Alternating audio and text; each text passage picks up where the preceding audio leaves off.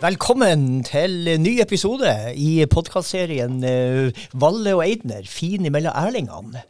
Og Valle, biskop, hva du har å melde?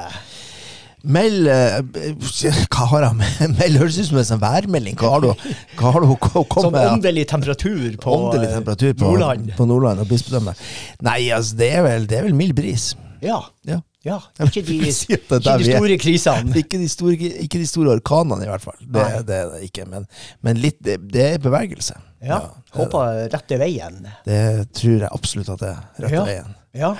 Nå får vi høre fra en annen hvordan det står til i hvert fall i Nordland. Vi er så heldige å ha fått besøk av sjefredaktør i Avisa Nordland, Stig Jakobsen.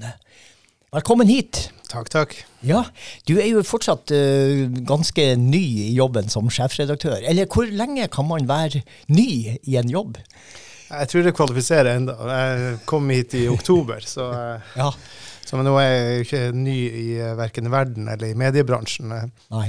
Jeg er en hundgammel mann, og jeg jobber i avis siden jeg var 11 år, så det har vært litt. Ok, det kaller vi fartstid. Ja, fartstid. Ja, det må vi høre litt mer om, din fartstid. Men hva tenkte du når du begynte i jobben som sjefredaktør? Hva er din og avisas viktigste oppgave for å gå rett på sak? Nei, altså vi må jo både ta temperaturen på det som skjer, altså ikke bare liksom å komme med vanlig nyhetsdekning og skolenedleggelser og stormen som river vinduet av, det er ikke bare det, men også løfte viktige diskusjoner og tørre å stille de spørsmålene. Og der synes jeg jo liksom, det er jo interessant, jeg har jo vært redaktør i Avisa i Tromsø i 5 år, og der altså selv om begge er nordnorske byer, man tenker jo, nordlendinger, det er jo det samme, men nei, det er ganske stor forskjell. Der i Tromsø så krangler en sånn bustan fyk, og i Bodø så er det litt sånn der skulderklapp-greier, altså, og har man blitt enige om noe, altså alle skal heie på Glimt, og du bør helst ikke stille kritiske spørsmål. Det samme gjelder egentlig mange andre ting, om du har en ny by, ny flyplass, eller sånne ting, så skal du skal heie frem byen, og hvis ikke så gjør du noe galt. Og det er noe sånn nytt for meg, så jeg har jo trampet på nesten alle tærne som finnes. Og det eneste jeg oppdaget, så folk er liksom villige til, altså der det blir ordentlig diskusjon, det var liksom da man hadde åpninga av Bodø 2024. Altså, europeisk kulturhovedstad. Da kom det frem så mye diskusjoner. Altså, det gikk helt varmt, og det var om alt mulig, om det var for det var feil pengebruk, eller det var for kjedelig, eller det var for mye samisk, eller det var man hadde hyret inn teknisk hjelp fra Tyskland og Oslo, eller Trondheim, og alle tingene plutselig, da kjente jeg, wow, her skjedde noe med Bodø, og det synes jeg var spennende. For det minte litt om Tromsø. Ja, da var jeg plutselig, jeg følte meg hjemme igjen. Men det er jo utrolig interessant betraktning det der, at vi på et vis er kanskje litt mer, er vi litt mer sånn småborgerlig i stilen her, og så går det litt mer sånn på nevene løs oppe i Tromsø, det er mer sånn direkte og mer sånn konfronterende da. Jeg har vurdert om det litt at man har vært, det er klart Bodø er jo mer sånn næringslivsby, og Tromsø liksom sånn, i sin natur har jo vært mye mer sånn universitetsby, og man har hatt liksom, folk har stått på barrikadene, og det er mulig at det ligger der, at man, og så har det vel vært litt sånn at i Tromsø så har man har vært seg selv litt nok. Man ser mot altså når et rockeband i Tromsø eller en rockartist blir god, så tenker ikke han at han skal til Oslo. Altså Belcanto, den dro til London, og så dro han til Belgia. Og så, Pussycats i sin tid dro til Sverige, og Espen Lind, han dro til USA, han jobbet med de største der, og det har vært liksom melodien at, Røyksopp også dro til London, ikke sant? Og, altså, det var ikke sånn, vi drar til Oslo, altså, du går ikke det mellomleddet. Og det tror jeg er litt forskjellen på at liksom sånn, fra andre byer, så drar du gjerne, vi drar til Oslo, nå begynner det å skje ting. Altså, Sirkus Eliassen dro ikke til utlandet, nå synger jeg på norsk, men det er ikke så mange fra Bodø som har gjort det, så det er nok litt forskjell. Altså litt mer selvtillit, og derfor er det ikke samme behov for å heie frem det som skjer der. Nei, det er jo interessant, men så har det jo skjedd noe nytt det siste året, for da har vi jo fått en ny tradisjon på at noen av de beste Tromsø-folkene melder overgang til Bodø. Jeg tror kanskje ikke at i mitt tilfelle at det gjelder, men det er noen andre gode folk som har kommet, og det er klart det har vært interessant at en av de som har vært sterkest kritiker av Helse Nord, han har plutselig blitt kommunikasjonssjef for nettopp Helse Nord i Bodø, og vi lagde jo i sin tid russavis i lag, så jeg kjenner jo Schalk Fjellheim veldig godt. Men så har det vært på fotballsiden, har det vært veldig mye, og sånn at det nesten bikker over. Ja, jeg skjønner jo at det falt mange Tromsø-folk tungt for brøstet når han som ble kåret til årets Tromsøværing melder overgang til Bodø. Men hva tenker du om din egen overgang til Bodø? Nei, altså, nå kommer jo den rett etter at sønnen min gikk fra TIL til Bodø-Glimt, sånn at det var veldig få reaksjoner på da jeg gikk. Og jeg kom jo også da fra en avis i Trondheim. Ja. Men det er klart, du går ikke ustraffet fra en fotballklubb i Tromsø til en i Bodø. Det gjør ikke. Så der blir det er mye følelser og mye sånne ting. Så han var jo heldigvis fortalt om det på forhånd. Det her kommer til å skje. Så hvis du velger det her, så blir det nok mye greier. Og ok, nå er det i media, skru av alt av sosiale medier i 3 dager. Ikke sant? Det blir jo på en annen måte, jeg tenker på for dere, også som familie, liksom, å møte plutselig media og pressen fra andre siden på et vis. Altså, plutselig så var dere, og for så vidt din overgang, hvis vi skal kalle det hit, er jo på en måte litt sånn journalistmat, som vi vel kaller det. Ja da, det er jo det. Og det er klart, i mitt tilfelle så har jeg jo valgt, altså jeg kjører jo innimellom og kaster brandfakler, eller Molotov-cocktails, vil jo noen hevde at det. og da velger jo en rolle. Gutten min, han vil jo egentlig bare spille fotball. Ja. Og han foretrekker egentlig, altså om han slapp å gjøre intervjuer, så er det det beste. Men det er klart, det øyeblikket han begynte å blomstre i TIL, og han ble kåret til månedens spiller i mai, og var liksom eliteseriens spiller i en av rundene. Og så plutselig så var det sånn, wow, og det var jo samme gutten som hadde akkurat gått gjennom et helt år på benken i TIL, uten at han fikk et eneste minutt. Så det går så veldig fort. Og den omstillingen i hodet tar litt lengre tid. Men det er interessant det du sier, altså når du som tromsøværing sammenligner litt med kulturen i Bodø og Tromsø og forskjellen der. Det er flere som har nevnt det, at i Tromsø er de kanskje mer opptatt av å krige og slåss, og hvis ikke de får sin velje, så skal i hvert fall ikke de andre ha sin. Mens her i Bodø så er vi kanskje mer innstilt på at vi må få det til sammen. Ja, men det er jo også sånn, på godt og ondt. Altså det mest surrealistiske, havneterminalen, så de brukte 25 år på å bli enige om å få bygd. I Tromsø? Ja, den er 2 etasjer. Og i de 25 årene så har det gått inn hurtigbåt 2 ganger i døgnet, og hurtigrute 2 ganger i døgnet, som ikke har hatt noe ordentlig sted. og liksom så at det var behov hele den perioden, er ingen tvil om. Og så i Bodø så har man hadde omvendt greia med det 17-etasjeshotellet som man slo opp over natta. Og så kommer man på i ettertid, kanskje, nå blir det plutselig mye mer vind i byen. Kanskje vi skulle gjort det litt annerledes. Og da har man liksom skutt fra hofta, og så har det skjedd noe med en gang. Men altså, begge måtene å avgjøre ting har sine sider. Ja, da plutselig så dukket det opp et hotell på Rønvikfjellet. Ja, hvem har bestemt det, liksom? Burkhardt, han prøvde jeg vet ikke hvor mange år han prøvde med sånne veldig fiffig hotell, altså ved havna i Tromsø, men det var klin umulig. Til slutt kan han opp, og jeg tror det var det han brukte penger.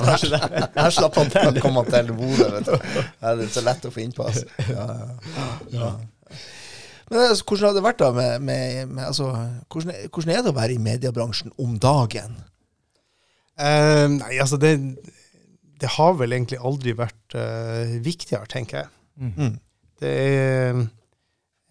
Det skjer så mye, og det så mye sånn strømninger, og altså når i dag har jeg suttet 2 timer i sånn, blitt lært opp om kunstig intelligens. Og jeg tenker sånn, wow, ikke sant? Og så, man har jo tenkt at ja, det her noe de driver med i databransjen, ikke sant? Og så plutselig så det jo sånn at vi kan oversette ting til nynorsk, sånn, med et knips, eller til engelsk, eller, og det er den enkle måten AI kan gjøre. Og så det sånn, ok, du får en tung økonomisk rapport, og så skal du jeg er ikke en økonomiutdannet, så det er jo krevende for meg, men da kan du bare be dem summere opp de 3 viktigste punktene, og så det gjort på 20 sekunder, ikke sant? Og da går det jo lys selv opp for sånn middels intelligente folk som meg, og sånn, men vi kan faktisk bruke det til det vi driver med også. Og det jo det som gjør det spennende. Og det klart, det har jo vært sånn angrep på demokratiet på mange vis. Fake news og mainstream media og den der greia der. Som, altså I USA så har du jo en hel stor andel folk som ikke tror på media lenger. Det bank i bordet det problemet har vi ikke i Norge, og det må vi hegne om. Vi må bare sørge for at folk opplyst, og at vi åpen på når vi gjør feil, og vi åpen på alle bindinger mellom politikere, og det skal vi løfte hele tiden, og så får de heller bli sur på oss, for at vi helt åpen på, altså vi skriver om de tingene som og det Emil Ingebrigtsen eller alle politikere, så også det de ikke ønsker at vi skal skrive om.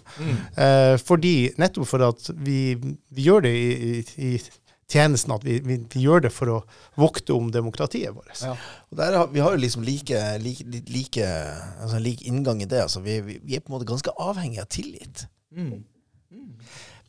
Jeg tenker jo også det at hvis den dagen folk ikke stoler på kirkens folk, så tror jeg selv julegudstjenestene går lukket. Så det jo viktig. Og det jo sånn som, altså, nå har jo ikke det vært problemet med den norske kirka, men klart, katolske kirka måtte jo gå alvorlig i seg selv etter alle de avsløringene. Og det klart, det øyeblikket du føler at her det noe grums som skjer, som vi ikke får vite om, så jo da har du et problem. Ja, helt klart. Ja. Du nevnte jo i din presentasjon at du startet tidlig som journalist. Hva det var du sa som 10-11-åring? Ja, jeg måtte sjekke det. Det var jo Nasjonalbiblioteket, de hadde jo plutselig det tilgjengelig. Altså, de hadde jo digitalisert alt. Ja. Og så var det jo interessant, for det ble en slags tidsreise, så jeg gikk og søkte på meg selv. Ok, når var det her? Altså, man har jo sånn minne om hvordan ting var. Og så, jeg trodde jo at jeg begynte som 13-åring, men jeg oppdaget den første artikkelen jeg skrev da jeg var 11 år, og det handler om fotballturnering i Søndre Torsken. Og det hadde da titel fotballturnering i Søndre Torsken. Ikke noe stort, alt var skrevet kronologisk, det var ingen sånne metaforer brukt, det var ingenting som var snev av journalistisk talent. Og jeg skjønner ikke hvordan Avisa, da hadde en Troms Folkeblad, men at de kunne slippe den på trykk uten å liksom gjøre poeng av at det her en 11-åring som har skrevet. Det ble bare kjørt. Det ble bare kjørt, og veldig snodig. Jeg var helt sånn himmelfall når jeg fikk betalt for det her. Og så ble det litt sånn, jeg drømte jo da om å spille i band. Og jeg skjønte at det her kunne være en måte der jeg fikk råd til å kjøpe meg en egen bassgitar. Lærerforeldre, så satt ikke penger så løst. Så journalistkarrieren var liksom bare sprangbrett over til musikk-karriere? Ja, men det var jo også sånt, før jeg kom så langt at jeg hadde råd til det, så må jeg innrømme at det var også min vei inn i kirka, må jeg innrømme. Ja, ok. Fordi det var et ungdomskor i metodistkirka på Finnsnes. Med søte damer? Ja, det var ikke damer som dro. Jeg var så ung at jeg var egentlig der. Men de hadde bassgitar. Og de hadde bassforsterker. Og så fikk fikk vi en mulighet til å øve I kjelleren der. For der hadde de sanganlegg og alt. Så vi stakkars metodist-kirkepresten, for vi satt og spilte heavy metal I kjelleren, og det var sånn der, hva heter bandet? Ja, Empty Cross. Det var sånn jeg tror navnet var litt mer sånn at vi skal forstue det. Men jeg var veldig raus, og det var jo på et tidspunkt så øvde jo alle bandene I kjelleren til metodist-kirka. Men det var jo også sånn, de ble jo bassist I koret Privilegium, som da har 50-årsjubileum nå. Altså, jeg var ikke med alle 50 årene. Men det finnes ennå, altså. Det finnes ennå, og har virkelig der huset utrolig mange av de altså Maria Haukås, mitt, hele store, og det veldig mange av de her folkene som har selv har jeg jo også spilt på Roskilde med et band. Så liksom, det ble liksom sånn hub for det som skjedde av musikk, og det var liksom sånn der, et sted der du fikk prøvd, og du fikk god skolering når det gjaldt synging, eller bassgitar, hva det måtte være. Det er så flott, altså. Det er jo et eksempel på hvor raus og åpen kirka kan være. Og vi har jo sånn parallell her I Bodø, der Halvdan Sivertsen og Terje Nilsen og disse unge rockerne, de fikk øve I klosteret hos nonnene. Ja, de åpnet døren sine for den her ungdommen med piggtrådmusikken. Ja, men det er jo interessant altså, hvor utrolig mange som har gått den ruta I amerikansk musikk særlig, altså med sånn type Lenny Kravitz og veldig mange altså innen R&B og sånn har gått den ruta, sant? Og jeg tror hvis man går norsk musikk etter I søvnene, så vil du finne ut at det ekstremt mange som har bakgrunn fra det, og det var liksom sånn der, det liksom lavterskelmåte du kommer inn, og så oppdager jeg har jo talent for det, og så begynner du å få kanskje via og skrive låter og litt sånt at det. Ja, det jo mange, ikke minst TenSing-bevegelsen og alt det der som kommer. Ja, du har jo din bakgrunn derfra også, og det der du lærte å spille så flott gitar. Ja, ikke sant? Ja, det var vel ikke det, jeg begynte vel egentlig før, men det var det stedet hvor man ble på en måte litt sånn sosialisert inn I det, og at du ble tatt med og inkludert, selv om man ikke kunne så mye. Så det en fin ting å gjøre. Ja, du vet at Svein titulert som rockebiskopen.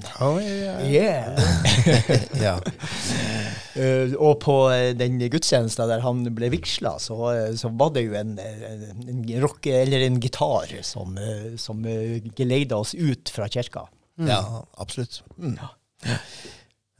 Men hvordan ble, altså, det jo selvsagt, jeg skjønner jo at det jo mitt Troms som ditt, det Finnsnes som hjemstedet? Altså, definisjonsspørsmål, for jeg bodde jo I Tromsø I årene før jeg begynte på skolen, men akkurat skoleårene gikk på Finnsnes, så jeg pleier å si at det der jeg kommer fra. Men jeg har faktisk bodd flest år I Oslo. Ja, ok. Ja, det der nordlendingene samles. Ja. Men den her journalistkarrieren, hva slags utdanning har du I så måte? Nei, jeg har utdanning innenfor alt annet. Igjen, så, altså sosialantropologi, sosiologi og psykologi og sånt. Men jeg må innrømme at alt var egentlig bare sånn unnskyldning for å ha råd til å spille I band. Så når jeg jobbet som journalist, så var det for å liksom kunne I starten for å ha råd til de instrumentene. Og så etter hvert så ble det sånn jeg dro til England med et band, og vi prøvde å leve av musikk. Og vi levde jo av musikk, men vi levde fryktelig dårlig av musikk. Så da spedde jeg på inntekten med å jobbe for TV2 og Dagblad og NRK, og intervjue enten boyband eller Tor André Flo, for han var liksom basert I Chelsea på den tiden. Så det var jo sånn der når jeg var ganske voksen da jeg kom frem til, da ble det journalistikken, men det var egentlig ikke det. Jeg skulle egentlig bli popstjerne og leve av royaltyen fra låta jeg skrev. Da har vi sannsynligvis bodd I England samtidig. Jeg bodde også der når Tor André Flo var på Chelsea. Jeg har faktisk den siste originale Chelsea-trøya som Tor André Flo eide. Så det ikke dårlig bare det. Jeg har vært der og sett, både, jeg var på pub og så, da var det bare pensjonister rundt, men da TIL slo Chelsea 3-2.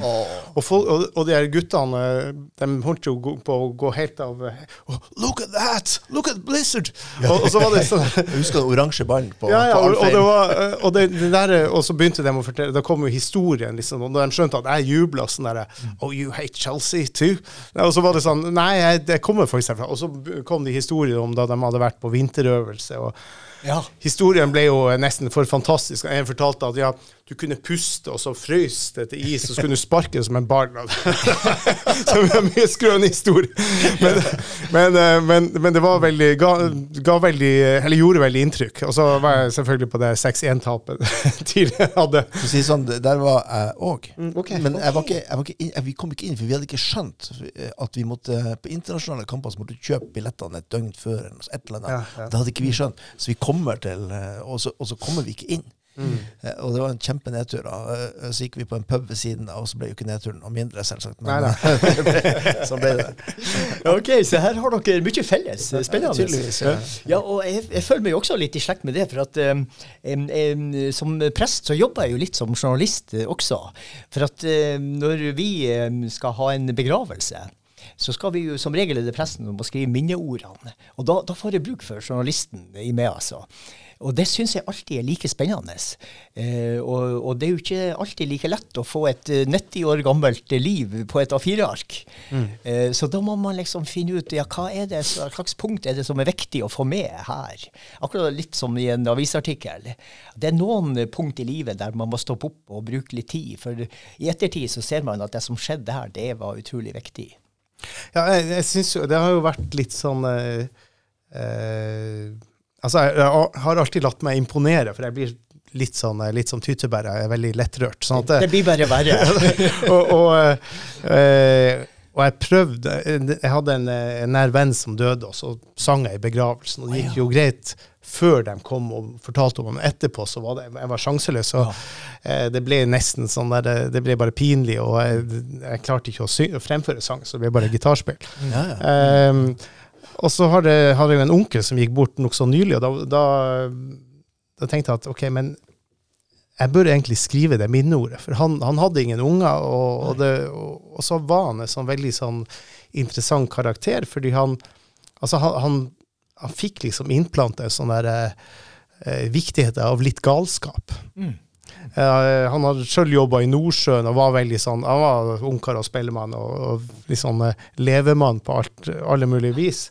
Og så kom han hjem noen sånn korte helger gjerne fra Nordsjøen og gjorde Cancun for å spolere barneoppdragelsen til brødre. Så han kom og overøste ungene med sånne der, helt sånn ville ting. Og jeg husker, altså her var liksom sånn det var sikkert sånn 1980 rundt da. Storhetstida. Ja, 78-79 kanskje til og med. Og så la han 500 kroner på disken på Totos kiosk. Og så sa han, vi skal ha sjokolade for det her. Men vi skal ha de her 10-øres-sjokoladene. Og så fikk han dem til å telle det opp, og han instruerte oss unge, og pass på at de ikke lurer dere. Så de måtte telle opp 10-øres-sjokolader. 5000. Og fikk en søppelsekk med, og så tok han taxi fra Finnsnes til Trollvik, 4 kilometer. Og så slapp han oss av, og da skulle han på byen, og så ropte han opp til oss. Ja, og har dere ikke spist opp før i morgen, så får dere ikke mer. Så dro han på byen. Og jeg tenker på sånn, skal du skrive et minneord, så må du få med det her. Du må få med de her tingene. Og det var jo sånn at det ble veldig godt mottatt, at du i stedet for å skrive skrive om de andre sidene, det er det her du må få frem. Du må få frem hvem vedkommende er. Ikke sant? Og da var det sikkert tatt godt imot. Ja, veldig. Og det var også sånn, for det er klart at du skrev et sånn vanlig, normalt minneord, så hadde ikke du oppsummert hvem han der onkel Gunnar var. Ikke sant? En fantastisk historie da. Ja, det var jo nydelig, altså. Nei, og det tenker jeg jo også når jeg skal skrive mine ord, at det skal liksom gjenspeile det livet, og hvis det var et menneske som brukte mye humor, så må jo det få plass, så man kan kjenne igjen det bildet som vi tegner. Ja. Jeg begynte jo for så vidt også tidlig i min journalistkarriere. Jeg tror det var 10-11 år når jeg laget Lundøya avis. Jeg tror det var 3 eksemplarer. Det var jo bestemor og mamma.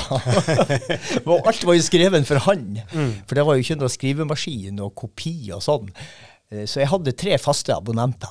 Okay. Det er bra dekningsområde. Ja, til å være lille Lundøya. Men så begynte jeg å skrive sånn der dagbok, i sånne her oransje små notisbøker, vet du. Og da var det til å begynne med bare sånn, i dag herser vi 3 herser. Til middag hadde vi saltsei og byggrunnsuppa. Punktum. Ja, og det var sødvest og regn.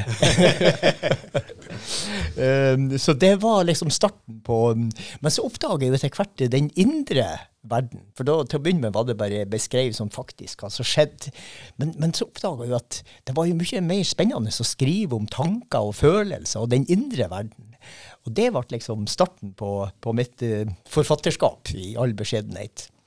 Jeg husker, jeg hadde en søster som var langt bedre med å skrive, og hun har jo for så vidt lefla litt med å vunnet noen novellekonkurranse i USA, og sånn sett, så jeg har jo brukt det også, men hun pleide da å skrive sånne små historier, og det her var liksom før man liksom, veldig, veldig ung, så før det var snakk om stil og sånn, og så skrev hun om veldig sånn trist historie om katta våre, som vi kalte minken, som døde, og det var liksom bare funnet på veien, og ble det kastet. Altså, gravplassen ble en søppelsekk, ikke sant? Og hun leste opp det her, og vi gråt. Og jeg husker bare den kraften i å kunne formidle det. Det der er noe spesielt. Og det husker jeg også fra TV. Sant? Erik Bye hadde sånn, han hadde noen dikt som gjorde at bestemoren min gråt litt. Det er noe veldig sånn, altså det er noe makt i de her ordene. Og det er noe veldig sterkt over det. Og det har jo kanskje både når det gjelder musikk og også når man skriver, at man klarer å favne det, der du virkelig, det skaper egentlig latter, eller det skaper følelser, eller der du treffer en nerve, og du faktisk sier noe som blir noe mer. Det er ikke bare en sånn tørt referat. Nei. Og derfor jeg har jo omfavnet det, kommentarjournalistikken har jo blitt en sånn, en ting jeg begynte med da jeg var 47 år, så jeg var jo hundgammel allerede da, men skjønte at det her er hjemmebane. Det her burde jeg egentlig gjort hele tiden. Ja. Ikke sant? Ja, for det er interessant, ja. For at det er jo noe med det subjektive synet ut, ikke sant? Men du har et slags sikte på å berøre publikum og formidling. Og det er jo den musikkarrieren din. Jeg er litt spent på å høre hvor den havner. Jeg skjønner jo at du driver jo ennå på, men du lager jo låter og skrev tekster og jeg skulle ønske jeg kunne si at the rest is history, men det er vel bare stort sett glemt history, eventuelt. Jeg har spilt på Sinus, gamle Sinus her. Da var vi på turné sammen med Seigmen. Det var bandet heter Vampire State Building. Vampire State Building. Og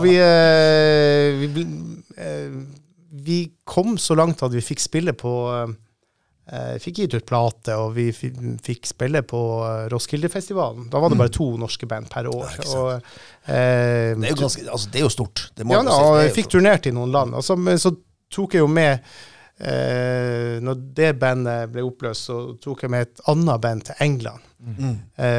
Og tenkte at nå er vi klar for neste skritt. Og så spilte vi der i 5 år, og ingenting skjedde. Vi spilte på de samme pubene.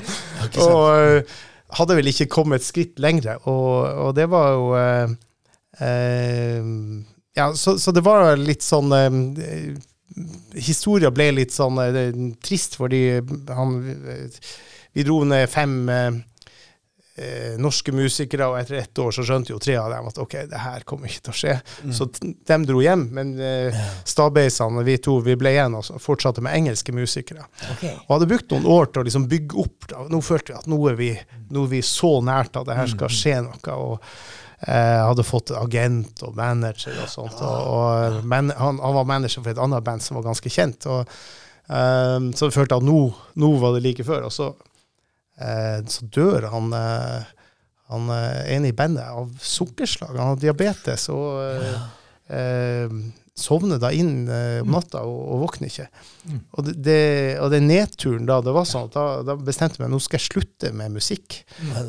Så jeg og kona dro til, eller hun som, vi var ikke mann og kone da, men vi dro til Sierra Leone, og hun jobbet på et barnehjem, og jeg jobbet, eller etter hvert som campmanager for en flyktningleir i 10 måneder. Ja.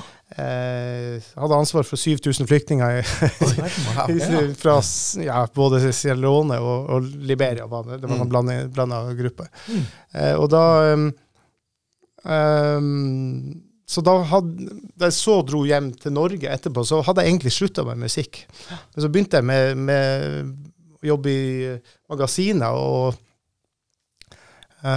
startet i Bonnier, og startet et magasin som heter FOM, og det fikk jo en del oppmerksomhet. Og så fikk jeg en henvendelse fra en fyr som, var det du som var vokalist i Vampire State Building? Nei, i Lonely Crowd. Altså, normalt skulle man tro det var Vampire State Building, for vi hadde jo i hvert fall fått litt mer til i Norge. Yes, har du hørt om det? Ja, jo da. Ja, hva skjedde etterpå? Altså, fortalte jeg en lang historie om det, og så sendte jeg bare, har dere gjort noe mer? Og kjente jeg det noen EP vi slapp, og så sendte jeg bare Rubba og Rake. Ja. Vi hadde jo holdt på i studio hver dag i 4 år, så det var jo en del, mye ræl også, men og så hørte jeg ingenting, og så tenkte jeg, han kunne jo skrevet takk. Ja, ikke sant. og så kom det, etter hvert så kom det en hendelse, jeg håper ikke du har noe imot det, men jeg snakket med en kompis av meg som driver plateselskap, og han vil gi ut 2 album med dere. Og jeg sa, har du glemt å fortelle han at bandet ikke eksisterer lenger? Og så hadde det spilt ingen rolle, men når det så skulle gis ut, så teamet jeg opp med forskjellige musikere, og vi turnerte og var igjen på utenlandsturnéer både i England og Sveits, og faktisk 4 av låtene på det andre albumet var jo på VG-lista, så det fikk liksom bein å gå på, ikke sånn at vi ble rike og berømt, men det ble spilt en del, så det var jo litt morsomt at etter at man egentlig har sluttet, så jeg tenker hvis Northug nå kommer og vinner, så blir det det en slags navn. Så matcher det bra. Så blir det litt sånn sammen. Men det er jo virkelig, altså, det er jo en karriere å se tilbake på allikevel, det der. Det er jo absolutt øyeblikk å være stolt av. Det har i hvert fall vært artig. Jeg tenker at det har, altså fotballen og rocken har litt av det samme i seg, tror jeg at det er morsomt å øve 12-taksblues i kjelleren. Ja. Eller metodistkirkekjeller, som vi gjorde.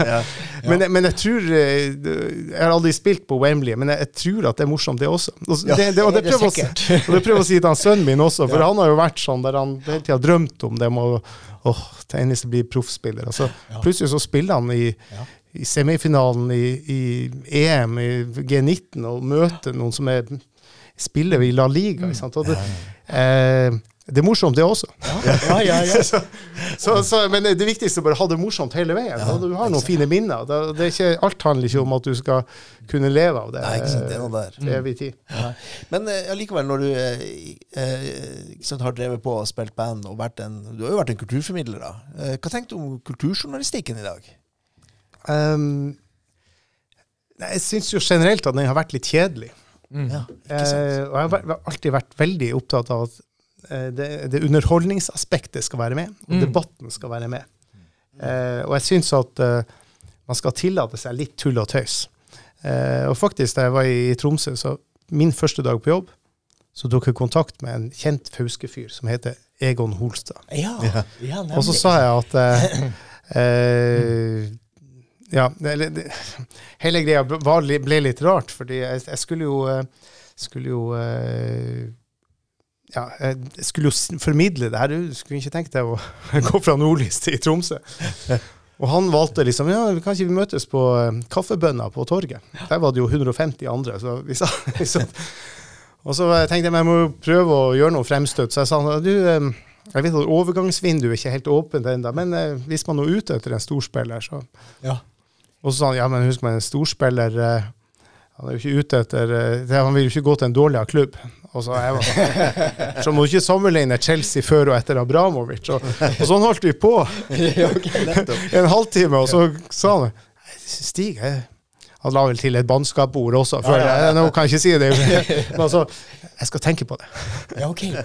Og det var starten, og det fine der, det var at han både dro med seg en sånn kultur og for kommentarjournalistikk, som skapte skole på en helt, altså skapt skole liksom, også i VG.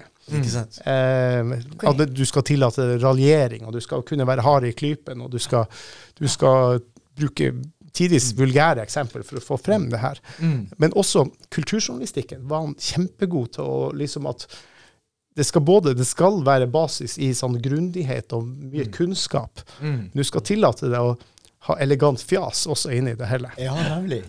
Og der ligger, og det gjør jo at kulturjournalistikken der er mye mer lest enn hele resten av Medie-Norge. Så der har du et ideal. Men nå, Stig, nå har jeg gledet meg, for at nå sitter du på andre siden av bordet, og jeg får lov til å være litt sånn kritisk journalist, og skal analysere en tilfeldig utgave av Avisa Nordland, siste lørdag. Da er det jo et fint førstesideoppslag her om 30 barn som venter på et fosterhjem. Og det er jo et viktig samfunnsoppdrag. Men så behøver vi ikke å bla lenge før vi kommer til et dobbeltsidig oppslag om Helse Nord. Ja. Det er jo en gjenganger, og den elendige økonomien kan ikke fortsette å drive på kassakreditt. Og så litt lenger ute i, så er det jo selvfølgelig Bodø Glimt-stoff. Og det her er jo dagen etter det forsmedelige tapet mot Ajax. Så dere hadde vel egentlig planlagt flere sider. vi diskuterte hva vi skulle gjøre. Ja. Og det var jo sånn der, vi konkluderte med at alle som er mest interessert, de har fått det med seg. Ja, ikke sant?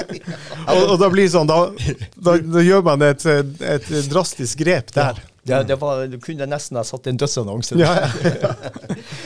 Men så er det jo noe som går igjen, og jeg har jo funnet ut at den sikreste måten å få et oppslag i Avisa Nordland, det er å starte opp en butikk, enten på City Nord, eller hvor som helst, en butikk eller en restaurant her i byen. Da blir det oppslag. Her er det nye lokaler på City Nord, midt i smørøyet. Og hvis da butikken går konkurs en måned etterpå, så blir det nytt oppslag. Mens kulturstoffet, det er jo litt sånn, men jeg skal være enig med Svein at vi er flere som savner litt mer, og gjerne litt sånn Egon Holstad-kritisk kulturstoff. Vi hadde mye, må sies, da den akkurat åpningen som jeg nevnte om Bodø 2024, da kjørte vi veldig på. Det var veldig diskusjon rundt det, og det synes jeg var helt riktig. Og det kommer nok til både ris og ros utover året. Og klart vi skal være der når de viktigste tingene skjer. Jeg husker jo i sin tid så var det jo sånn, man snakket om stolper og loft. Det var stolper, det var de her på papiravisen, det var de tynne spaltene på siden, og så var loft, det var det som lå øverst, de små greiene. Der pleide man tidligere å plassere alle de butikkåpningene og konkurser. Ja. Og det er klart, det fikk jo en litt sånn, det var liksom stuva bort i et hjørne, på sett og vis. Og så fikk vi tall på hvor mye det var lest. Ok, for det er altså med en gang det kom på nett, og så ser vi at det er jo folk mye mer opptatt av. Og det der jeg tenker at liksom vi lullet oss inn i noen forestillinger om hva som var viktig for folk, og så var det ikke helt sånn det var. Er det dem som det måles på, hvor mange liker klikk, eller hvor mange som leser? Hva har du lest, og hva har du lest hele artikkelen på? Altså, hva har du bare klikket det inn på? Altså, det er derfor det er ikke noe vits å bare ha en sånn der lureoverskrift, fordi da leser folk den i 8 sekunder, og så har han klikket seg ut igjen. Og det er det du ikke tjent med. Du vil jo gjerne at de skal lese hele artikkelen. Så det er jo greit. Men så er det jo også sånn, som du sier, det er Helse Nord, sant? Vi har jo hatt en sånn serie med en som fikk feildiagnose og døde, sant? og feil skjer jo på store sykehus som det, men så det jo liksom hva, når de nekter for at feilen skjer, og statsforvalteren konkluderer med det motsatte, så må man jo stille spørsmål. Og det klart, der jo avisa viktig. Ja. Vi ønsker jo ikke at andre skal dø, for de samme feilen skjer om og om igjen. Og så vi kanskje litt for lite flink til å trekke frem når det skjer veldig positive ting der. Og type mørk sykehjem har jo i 15 år vært et mønsterbruk. Det har vært helt enormt god. De har spa og frisøravdeling og det sånn demenshjem, og der har de gjort noe helt radikalt. Altså folk får velge sine egne vakter, i stedet for at du blir pålagt turnus. De har minst sykemeldinger og minst bruk av vikarer. Altså det virkelig sånn, det har gått så mye kule, og det har de jo gjentatt. Altså, de har tatt en oppskrift til Hamarøy, funker som bare rakker. Vi litt for dårlige til å få frem de historiene. Det må jeg si. Ja. Nei, men jeg enig, og den kritikken du skrev i kjølvannet av den sykehussaken, der det ble gjort åpenbarlig feil, det var jo på sin plass, altså. En ting med at de har gjort feil, men at de da går i forsvar etterpå og forsvarer det. Så der tenker jeg jo at avisa har en viktig samfunnskritisk funksjon. Ja, jeg vet ikke helt hvem andre som skulle tatt opp en sånn diskusjon. Nei. Og det jo liksom sånn der, hvis man ikke retter på feil, så vil jo gå veldig galt av sted over tid. Jeg har en veldig fin tradisjon. Lørdag morgen, da starter vi dagen med kaffe på senga. Da går jeg ut og henter aviser, og så må jeg ha papiraviser. Så jeg blir litt svart av trykksverte på fingrene og kjenner lukta av ferske trykksverte til morgenkaffen. Men det helt på slutten nå at vi kan bla i papiraviser, eller hvordan ser du på fremtiden?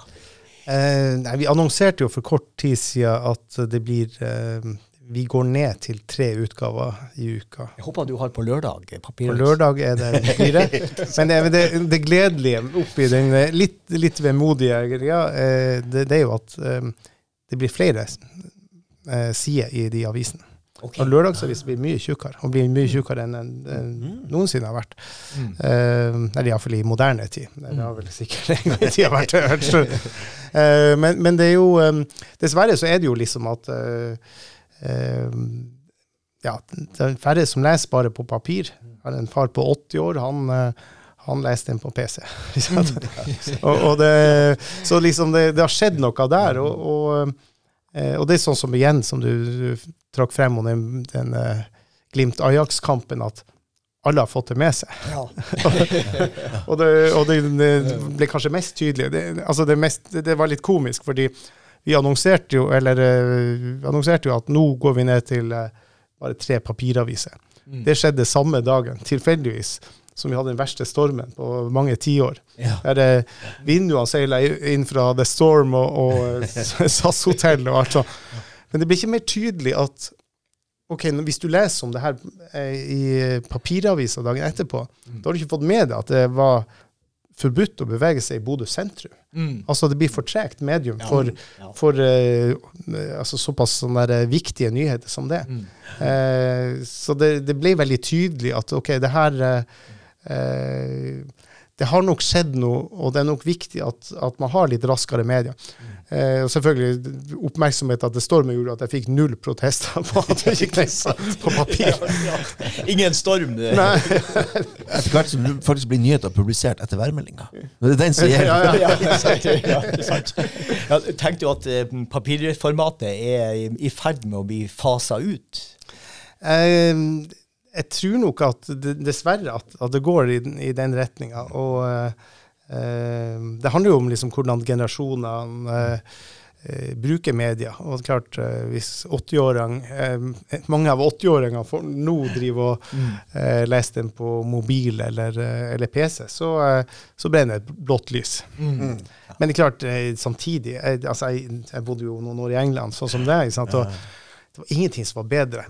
Før jeg skulle på fotballkamp, så gikk jeg og kjøpte meg 3 sånn, det de kalte broadsheet, altså type sånn The Guardian, eller The Observer, eller Daily Telegraph, eller noe sånt, og satt jeg i 2 timer på en sånn der greasy caff eller en pub, og så leste jeg meg gjennom. Og det var så mye, det var enormt mange, altså de var så gode på det der.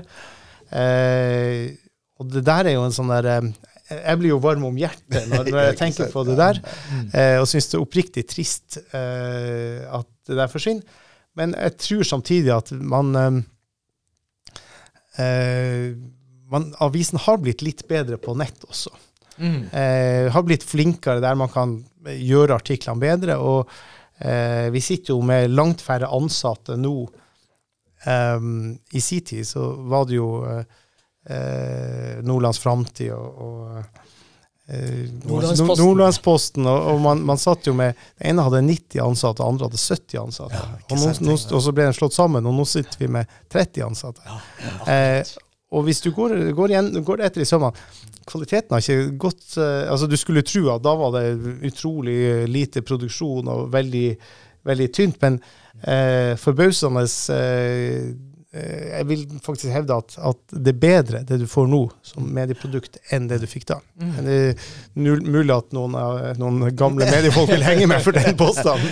Ja, men det vel noe med det, altså det litt sånn kvantitet opp mot kvalitet, ikke sant, hvor det var mye kvantitet før, ikke nødvendigvis kvalitet, altså da slapp vel egentlig litt av hvert igjennom på et vis, og ja.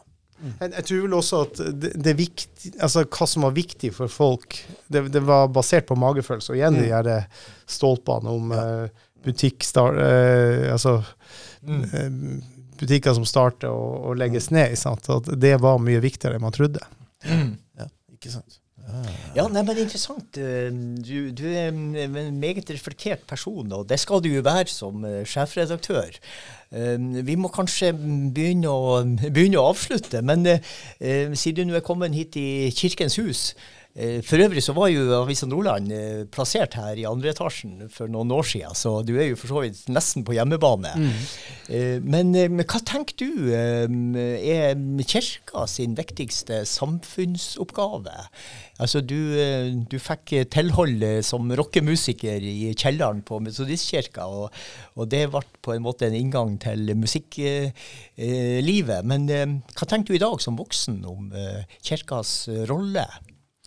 Jeg tenker jo at det litt sånn forskjell fra kirke til kirke, men noen har vært flink til å tilpasse seg den nye tida. Altså, selvfølgelig at kirka jo litt sånn papiraviser. Ja, ikke sant. Men de som har evnet å skape nye produkter, ting som engasjerer ungdom, og så kan være kor, eller det kan være hiphop-grupper, altså det kan være så mangt hvor den har en hoppe, ikke sant? Og det kan være helt andre ting, det kan være diskusjonsgrupper, det kan være podcaster, det jo veldig mye sånn, den som evner å finne nye måter å presentere der på, de kommer best ut, det mitt inntrykk. Og så det jo ikke sånn at alt funker. Det jo litt sånn som vi hadde noen runder med sånn der BuzzFeed og kjappe greier i avisen også, som man har gått bort fra, sant? Og skjønt at ok, du må faktisk ha ordentlige artikler, og det tror jeg også med kirka, at det er ikke alle initiativ som vekser inn i himmelen, men jeg tror det viktig at man proaktiv der, og der synes jeg jo liksom i Bodø at man det blir ikke liksom den der tette skottene mellom folk og kirka, sant? At man har fått til det, og så, som du trekker frem historisk også, at Halvdan Sivertsen i sin tid fikk øve blant noen, og, sant? Det har vært viktig. Metodistkirka på Finnsnes, altså, det var en sånn der hub for ungdom. De startet jo også det tekjelleren, det var jo sånn kafé der alle satt, jeg vet ikke om det blir ikke så veldig mye sånn der kirkelig prat antagelig, men det var noe sted vi samlet og drakk te og spiste vafler, og det ble et miljø rundt det her som ble veldig, som var veldig positivt. Og det tenker jeg liksom at viktig at man fortsetter med. Ja. Ja, vi har jo en visjon om at domkirka her i byen, det var jo egentlig byens første kulturhus, kan fortsette å være et viktig møtested.